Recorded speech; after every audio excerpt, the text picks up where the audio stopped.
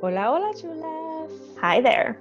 We are experts in intuitive eating for on-again, off-again chronic dieters, and we are here to help you take the guilt and stress out of eating so you can become the first in your family to break the diet cycle, just like we are in our families. We want you to be who you are without food guilt. Be sure to follow us on Instagram, No More Guilt for Melissa, and Your Latina Nutritionist for Delina. Are you ready? Let's break the diet cycle. Hey, it's me, Melissa. Before we start, I want to let you know that this episode is brought to you by No More Guilt with Melissa Landry. What you are about to listen to is not a professional coaching or counseling session. Each episode is a one-time conversation meant for educational purposes. Look, we're dietitians, but we're not your dietitian. Remember that podcasts don't constitute treatment. If you have concerns about your dieting behaviors, seek out guidance from a medical or mental health professional. And if you're looking for the process, support, and focus you need to live life without food guilt, apply for a coaching program from today's sponsor, me. I'm currently enrolling clients into one-to-one programs, group programs, and I recently added a do-it-yourself format, the Ex-Dieter's Guide to No More Guilt. Apply for a program at melissalandrynutrition.com. I'll hope to meet you soon. Hola, hola, chulas. Hi there. I am very excited for today's guest. We have Erin from Food Science Babe, which I know some of you follow her because you send me her videos sometimes asking follow-up questions as you are doing your intuitive eating journey. And today we're going to talk about clean eating, what that means, why social media caused this to be a thing and how it gets us worried about food. Erin, thank you for being here. Do you mind introducing yourself a little bit before we jump in?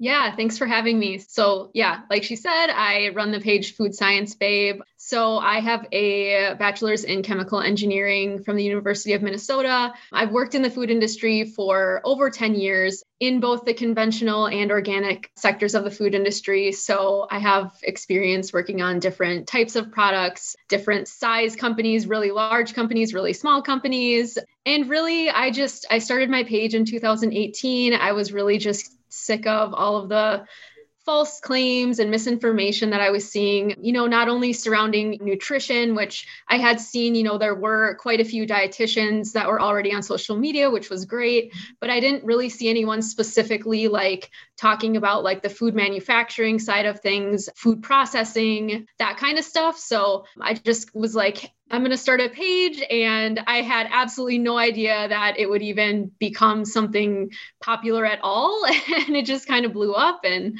yeah, that's kind of how it started. We needed you. Yeah.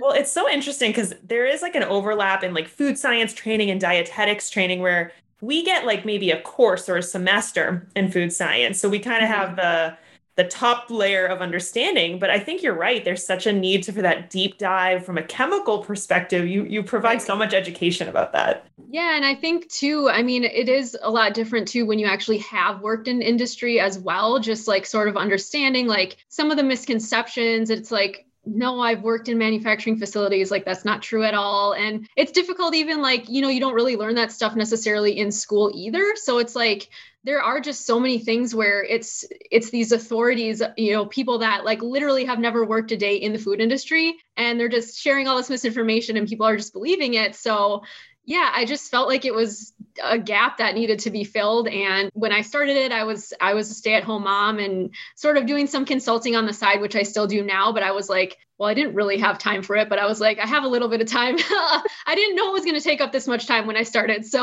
yeah. I was like, I have some time, so I'll start this page. And then it kind of, got a little out of hand, but yeah. And over the past couple years, TikTok has really blown up, which I think has almost, I don't know, you can tell me if you think it made it kind of worse, some of the misinformation. I feel like that bite-size controversy type of tone that comes up in TikTok has made it a little bit harder to figure out what's truth versus, misinformation. Yeah, I think it's definitely made it more difficult just because it is really, really difficult to communicate nuance in like a 1 minute to 3 minute video. When I first started, it was only like 1 minute, and now it's 3 minutes, but you get more views if it's less time. So it's like trying to fit something into 1 minute and make it nuanced and still make it accurate. Like it's so difficult. So the things that get so much attention are just these things that are basically confirming biases. And then like, they get millions of views. And then by the time someone like me sort of debunks it, it's like, it's been viewed so many times. And then my debunking gets like a few thousand views. And it's just like, okay, this is so frustrating. So that platform specifically, I feel like it really like pushes out that misinformation, just because like it's easy to watch a video that's like confirming biases, and that's not really difficult to understand. And so it's like a big game of telephone sometimes too. Like if an account says, there's all these accounts that are kind of like saying the same thing over and over again, and it's like false to begin with. And then it just like gets like even more false as it goes on. Yeah. And it's so frustrating. Yeah. The scientific process takes a super long time, like to conduct a study, get it peer reviewed, send that out, get it validated. Yeah. Like that is long form. And so TikTok is just taking like, someone said this and I heard it, so I'm going to repeat it. And so science kind of can't always keep up with how fast misinformation can go, for sure. Yeah, definitely. So you get the trolls sometimes as well, I'm sure, people who are from that camp. How do you cope with that? As someone, not even intellectually as a scientist, but as a person, what's that like for you to get so much feedback? It was something I kind of had to learn. Like it was a lot more difficult at the starting. I didn't really, I was just like trying to respond to like every single comment, and I still try to respond to comments as much as I can, but I've realized it's like not worth my time a lot of the time. The restrict feature on Instagram is great. So yeah, I mean, I usually give people a couple of chances, to, I'll respond, but if somebody's, being just mean or, I will block people. I will restrict people that, I don't want my comment section to be a place where misinformation is spreading. So if I see something that's false, I'll respond to it, and I might just restrict that person. So like they can't be spreading more misinformation. So yeah, I mean, I think it's just a balance between like not getting too caught up in it, but monitoring it to a point where you can make sure like there isn't false information being spread in your comments too. So yeah. I think when we see things that are different than what we believe are true, like people get very, and like there's this initial reaction. Delina and I see it on our pages. Delina more so, I feel like, has some company from folks that I get a lot of trolls. Yeah. So yeah, I can appreciate. And like, I understand that reaction too, because like I actually used to believe, like my page, a lot of the things that I communicate are things that I used to believe at one point in time. So that's sort of why I am so passionate about it as well, because like I used to believe these things. I used to restrict my diet. I used to have all these food rules based on these clean eating things that I believed, and, believing organic was better and all these things. So, I remember those times where I would have had that reaction if somebody was saying the things I'm saying now. So like, I also have to remind myself too, when I get frustrated with people, like I understand where they're coming from. And like, I would have had that same reaction potentially in the past as well. But yeah, I mean, it does definitely get frustrating too, though. Thank you for sharing that. Yeah. And I love that you say that, because that's something that we often talk about on this podcast, that like you could have believed something in the past and learned new information, and now have a whole new set of beliefs that are better for you and your mental health and your lifestyle. And it's okay to have believed these things in the past. There's no shame or guilt. Like, I don't know, Melissa, I don't think you and I have ever had this conversation, but I also was like, very much like, Mom, you have to get everything organic. There's like hormones, everything, because I feel like some of our education kind of like fuels that a little bit. And then you come out into the real world and you're like, wait a second. Wait, let's talk about this. There's a lot of nuance and context and all sorts of things we need to apply in our thinking. Yeah. So one thing I wanted to get your take on is kind of the backdrop where all this misinformation is spreading. So for us as intuitive eating dietitians, we see a lot of people influenced by the concept of clean eating. Mm-hmm. And I would say, like, I don't know, for me, it was like the early 2000s, mid 2000s, where I started seeing a lot of that messaging. We start thinking about like superfoods and foods that have sort of extra special properties. And then we have these foods that are almost claimed as toxins on the other side of the spectrum. What is your take on this concept of clean eating? Why do you think people get obsessed with that idea? I mean, I know for me, I would say I was obsessed with it for a while as well. And I think it is just due to obviously the misinformation out there. And then just sort of like, there is so much misinformation, like fear-based, where it's like, you're literally afraid of, for me, it was like buying conventional produce. I would always like make sure the Dirty Dozen I was buying organic, because I literally thought like it was poisoning me, because it just, the way it's communicated is like, oh, these things are just covered in pesticides. It's horrible for you. And in reality, I mean, that's not the case at all. But for me, like, I actually bought less produce and ate less because I was like so afraid that it was just coated in pesticides. And so, I think a lot of it just gets shared a lot because it's like fear sells. Not only is it being spread, on social media, but it is a marketing strategy as well. I've worked at companies where it's been the marketing strategy, and it's frustrating that I always think of Panera when I think of like where clean eat. I don't know if that the origin was from them, but like they have like a no list, which is basically like our dirty ingredients. And so a lot of it, I think, comes from places like that, companies sort of putting that out there. Whole Foods, there's a whole list of ingredients that if your food contains specific ingredients, you literally can't sell it in Whole Foods. And there's no scientific basis to these lists. Like, clean doesn't mean safer. It doesn't mean healthier. So it's really just, I mean, it comes down to marketing basically, and it's appeal to nature. So appeal to nature meaning people just in general tend to assume that natural equals safer. And that's all it comes down to, is like playing off of that assumption that humans tend to make, that like natural is safer and healthier, which isn't the case. Some of the most toxic things we know are naturally occurring. And so it really just became a marketing strategy. It helped companies sell food, and it helped them potentially sell it for a higher price point as well. I mean, early on, I never really saw anyone. I was probably looking for information that confirmed my biases at the time, but I didn't really see anybody online like sharing stuff to refute it and things to, counter it with science and stuff like that. So I hope now there is more of that than when I was sort of duped by the whole clean eating marketing. But yeah, I think it spreads because it's easy to understand whether it's true or not. It's easy to understand. Right. It confirms biases. It makes people feel better or superior by eating clean, all those types of things. And I think one of the biggest things too that sort of made me switch my mindset was becoming a mom and realizing how much of that marketing is targeted specifically towards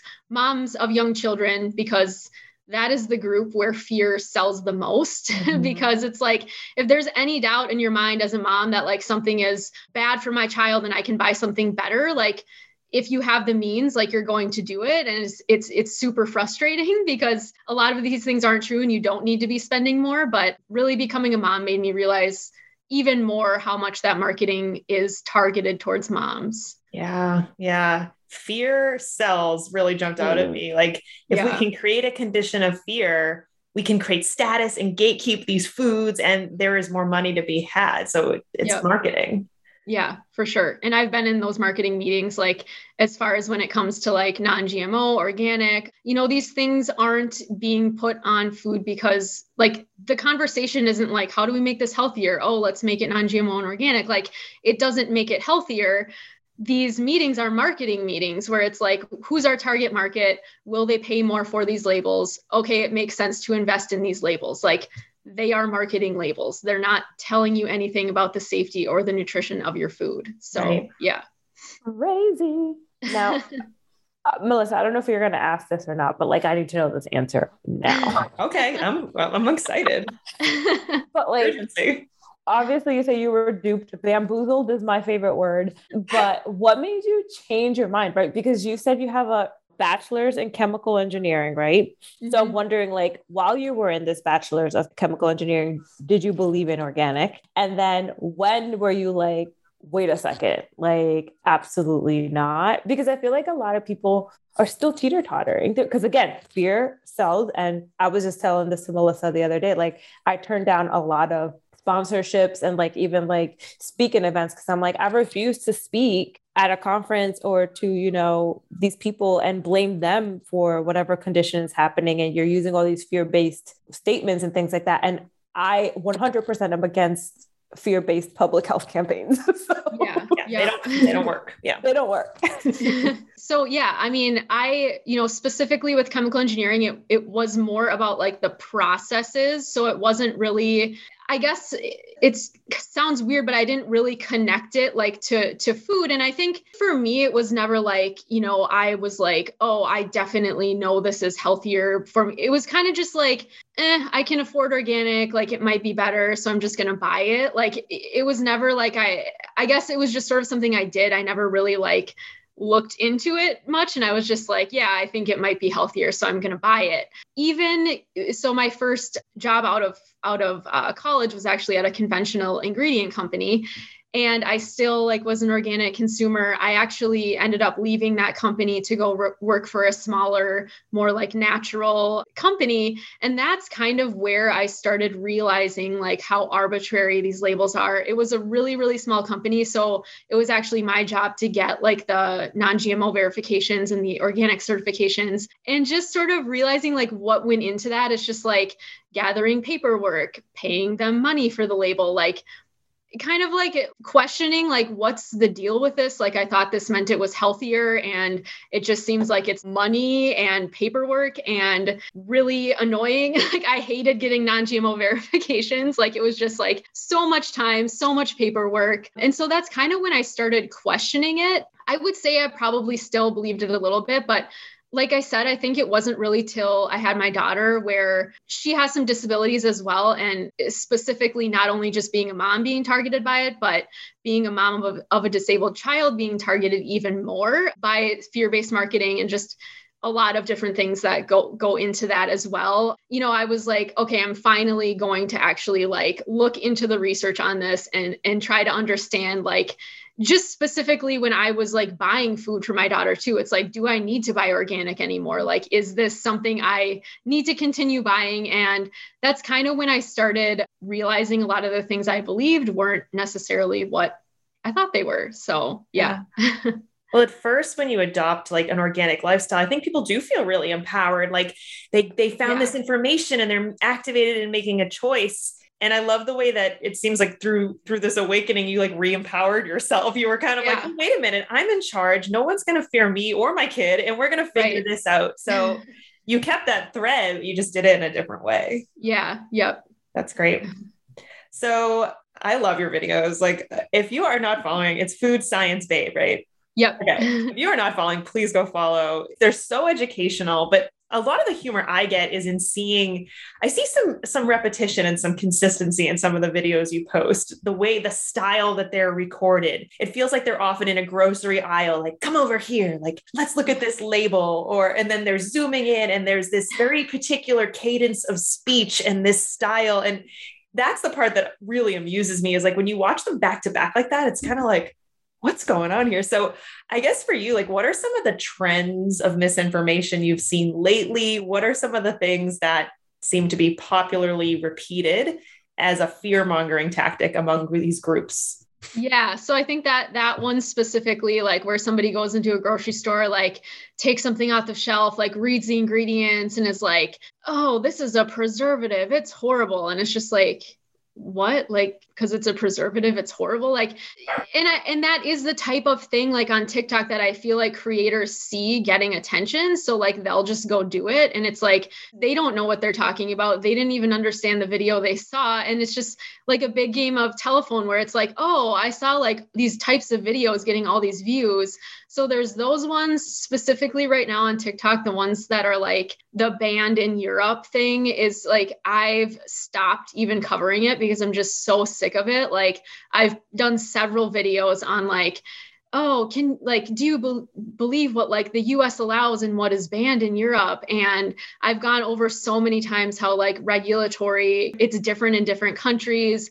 Just because an ingredient is banned in a specific country doesn't mean that it's not safe. And it's the other way around too. I mean, the US has some ingredients that we don't have approved for food that that Europe uses. And it doesn't mean that like our food is safer. Like the most frustrating thing is like, we're talking about countries with like really, really safe food supplies. And it's like, we're splitting hairs, and those videos, like there's just so many where people it's like the same 3 ingredients. So, they just like saw a video and they're like repeating it. And it's like, these things are banned in Europe. And like half the time they're not even ingredients that are banned. Like if you look at the ingredient label in Europe, they use E numbers for additives. So it'll be like E and then a 3-digit number. Whereas in the US, it'll say like FD&C yellow number 6 or something. And so they're like, oh, this is banned in Europe. And it's like, no, it's just labeled differently. But those ones are so prevalent right now on TikTok. And it's so frustrating because they get like millions of views. And it's like, I get tagged in them all the time. And I'm just like, I'm done with this topic. I'm not covering it anymore. Like, it's so frustrating. I'm fighting out here for 200 likes on a reel. I mean, come on.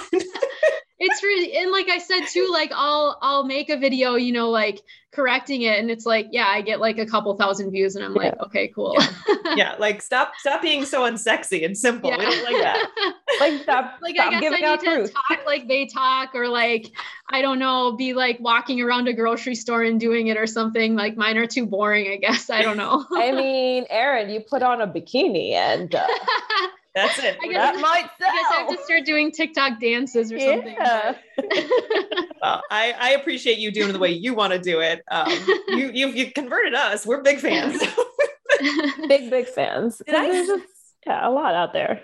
Did I see once that you did like a clap back or response video, and then somebody actually was like, hey, thanks for educating me? Did that? Oh yeah, that was the very first one that I did. That was like the banned in Europe. So like I was just getting started on TikTok and like I didn't really know what I was doing, but I stitched, or I do edit, I can't remember, a video of somebody like that exact same video. Like, did you know that these things are banned in Europe? So I just like stitched it and was like, oh, these aren't. And then she reached out to me and actually was like, hey, can you like let me know? Because I didn't know that this was false. And so then she ended up making like a follow-up video and correcting it. And that's happened a few times, but it rarely happens. Typically, I just get blocked. It rarely happens because they want to keep their likes and followers in controvery. But because a lot of them are selling stuff too. Yeah, so it's like they're just going to block me and they don't want their followers to see it. So yeah. So what do you, I mean, like this is, a lot of people like think, well, okay, I get it. For the most part, yes, we have a safe food supply. We have an FDA that has regulations. There are people involved with auditing and making sure our food supply is safe. There's this message that's almost like we can trust it. But then the other side of people are like, but what if we can't? We always do sometimes hear about the romaine lettuce that is no good, or we hear about would be like a infection kind of situation. But how do we stay open to new science and new phenomena while also honoring this side that's like, it's mostly safe? So what can people do to like be skeptical enough? Yeah. So I think like those things of like, the recalls and stuff, I mean, those are our processes working. I mean, like we have processes in place to like understand if something gets out that needs to be recalled and it gets recalled, like that is how those processes work. And so I think sometimes like people will use examples like that. And it's like, or like something that was approved in the past that's now banned. And it's like, that's evidence of it working, and, taking new evidence into account and realizing like we do learn new information all the time. So like there are potentially going to be things like in the future that, or we just come up with a safer alternative. And so it's like, hey, we're not going to use this anymore. But I think a lot of times those get brought up as like examples of like, oh, we can't trust the system. Whereas like, those are examples of the system actually working. Like that's how it works. Like they take new evidence into account. And if something eventually is like, hey, or they need to alter the levels that are approved too. So that's one thing, those are examples of the system working. The other thing too is like, I think a lot of times when people are just like, there's no regulation surrounding this, it's like they just don't know. They literally never looked at the regulations. And it's like, if you go into the CFR and actually look at the regulations surrounding that, it's like very regulated. So I think a lot of times too, it's like they're just sort of like repeating something they've heard and they've they've never gone and actually looked at the regulations. And it's like, no, if you actually go look, I mean, it's very regulated. So I think it's two things. It's just like, one, people not really actually going and looking at the regulations before stating like, oh, there's no regulations, like anything goes. Additives go through a process to be approved. And a lot of them too have specific levels that can be in foods based on toxicology data. And so these things, you know, it's not just like, oh, we can put whatever we want into whatever we want at whatever amount that we want. I mean, there's definitely regulations and they keep getting better, you know, as we get more evidence too. So yeah. Yeah, I love that framing, right? It's true. And I talk about this with clients sometimes who struggle with the idea of food waste. And I always think back to whenever we did our part of dietetics training is also like food service management. And Delina might remember this, but they make you learn these calculations. Like if you're going to make broccoli, there's a yield of 70% in the broccoli or something like that. So for me, I was like, oh, okay. So there's always going to be a part of the broccoli that won't get used. And that helped me to understand that food waste is inherently part of food production. We can aspire and work towards reducing that as much as possible, but it may never be zero. And you're making me think that that's also a helpful like frame for food safety. Like it may never be at zero because these are organic materials where bacteria and virus, they can grow. We're learning new things as we improve technology, and the expectation that food will be 100% safe is almost like that's how people expect it to be, but that's not the reality of working with biological material.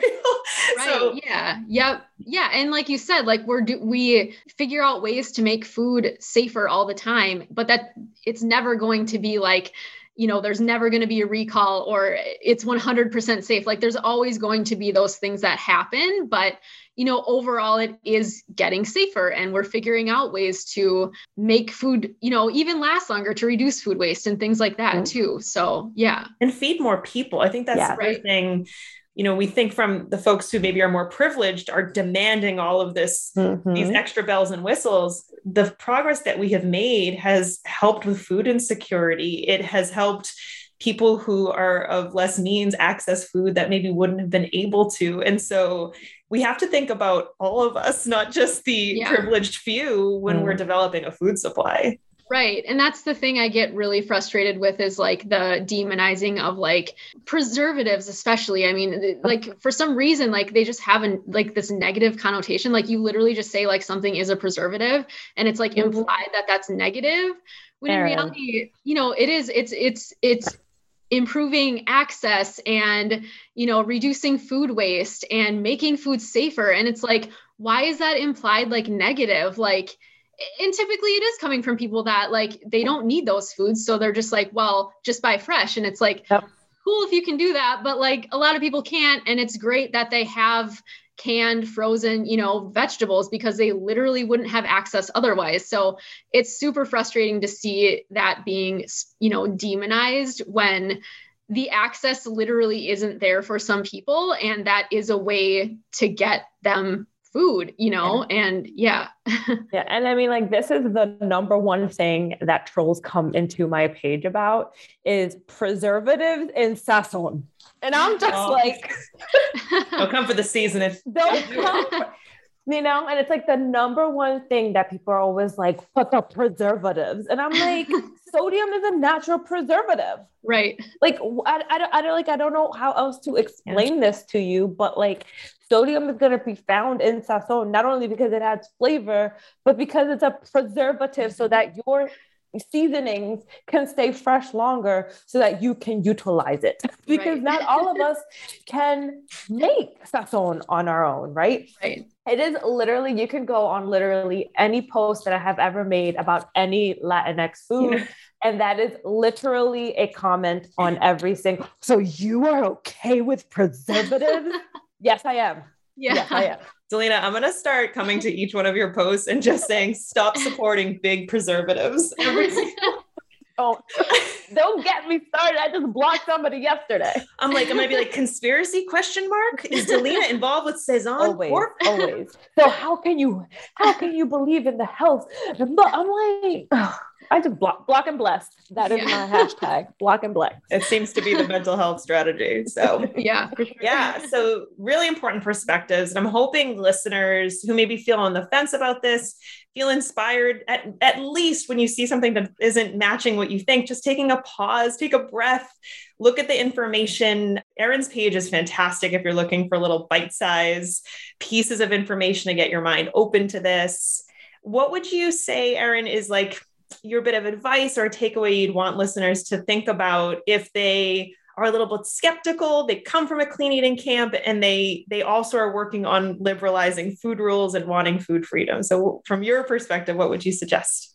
Yeah, I mean, I guess the first thing is just being open to questioning your biases. Like you're not going to learn anything or change your beliefs until you're open. I mean, there were a lot of opportunities for me that I was like just not ready yet. So I think just being open and realizing, like, questioning if these are things you're just believing and you haven't really like looked at the evidence, like realizing like these aren't things that are just like common sense type things necessarily. So just looking at the evidence-based info I present, I think it's really important to, like, if there are accounts that you follow that are making you feel bad about the food you're eating or making you feel like what you're eating is like harmful, or what you're just like constantly telling you like what you're feeding your kids is harmful, like unfollowing those accounts too is really helpful, because like we've said, like our food is very safe. You shouldn't be scared of safe foods. And a lot of that fear,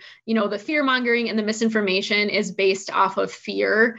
And I think constantly seeing that in your newsfeed, toxins is a huge like red flag word. If people are saying something is toxic and they're not telling you anything about like, specifically naming the chemical they're talking about dose, or giving you any sort of scientific evidence showing that it's toxic. That's a word that gets thrown around so much, and it's meaningless unless you're backing it up with more information. And so I think just making sure I think that's a good New Year's resolution too, is just like going through your news feed and like if accounts are constantly saying like this is toxic, or this is harming your kid, like just stop following those accounts. Yep. Because they're really not helpful and they can be really harmful too. So, yeah. I will also add that a lot of the studies that they cite are rat studies. Yeah. I'm just going to put that out there. That's the thing too. It's difficult to tell people what to look for, because a lot of times I'm like, make sure they're citing studies. But now I know that there's accounts out there that are like, have a long list of studies, and I'll go look at them and I'm like, okay, first of all, that like literally has nothing to do with your post. It's a rat study. It's a small study, cherry pick studies. So I think it's important to like, I feel like a lot of these like pseudoscience accounts are kind of catching on to like, oh, we need to cite our sources. So they'll like have a huge list, and most people will look at that and be like, oh, they have references, so it's legit. But you have to go a step further and like look at what they're referencing too. So yeah. Which can be very frustrating and hard and overwhelming. So taking a step back and just taking some deep breaths and saying, I'm just going to do what's right for me right now at this moment. And maybe I'll come back to that later, because it is a scary world. Yeah, definitely. Sure. Well, thank you for those tips. And I know that you've got some like merch. I think you have like a Patreon. Tell us, how can folks find you and support your work? Yeah. So Facebook, Instagram, TikTok, it's all Food Science Babe. And then I have a Patreon for anybody that wants to. I do twice a month live Q&As for my Patreon members. So they kind of get to pick what topics that they want me to talk about. And I do like a half an hour live Q&A for them. And then I also have a merch store, which you can find linked on any one of my pages, but I have some designs that I made up. So Erin, what you got in that merch store? You got some t-shirts? I have some, I need to actually create some new designs. I haven't created many for a while, but I need a mug. Yeah. There's mugs, there's t-shirts. Yeah. Yeah. I hope my sister does sometimes listen to this podcast, and if she does, she's going to laugh. I cannot figure out what to get her. At the time of this recording, holidays are upon us. You'll be hearing it in January.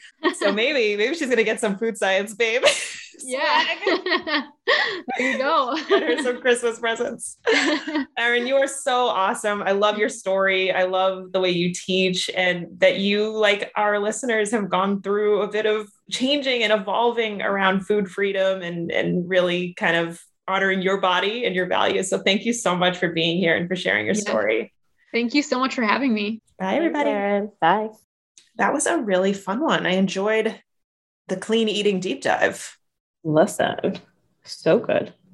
Like, I can't even. As the kids say, I can't even. She can't even. She's overloaded. I am overloaded.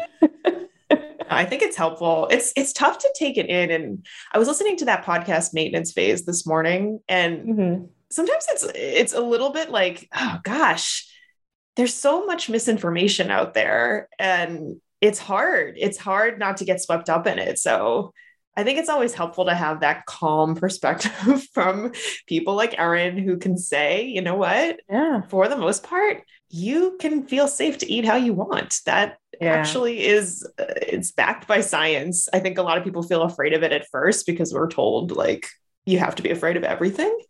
And that's the thing. Like, it's such a fear-based everything. It's just like nothing, like we need to talk about a lot of things when we talk about risk. And it's not always just fear. I don't know. Well, for our clients anyways, clean eating is, there's a subset of my clients where clean eating is definitely their entry point into some of their disordered stuff. And oh God, it feels frustrating when they look back because they're like, I wasted so much time and energy and money. I was so anxious around food. And if only I had known that that wasn't really coming from a place of my best interest, I might have done different. So it's just good perspective to have as you're challenging those food rules.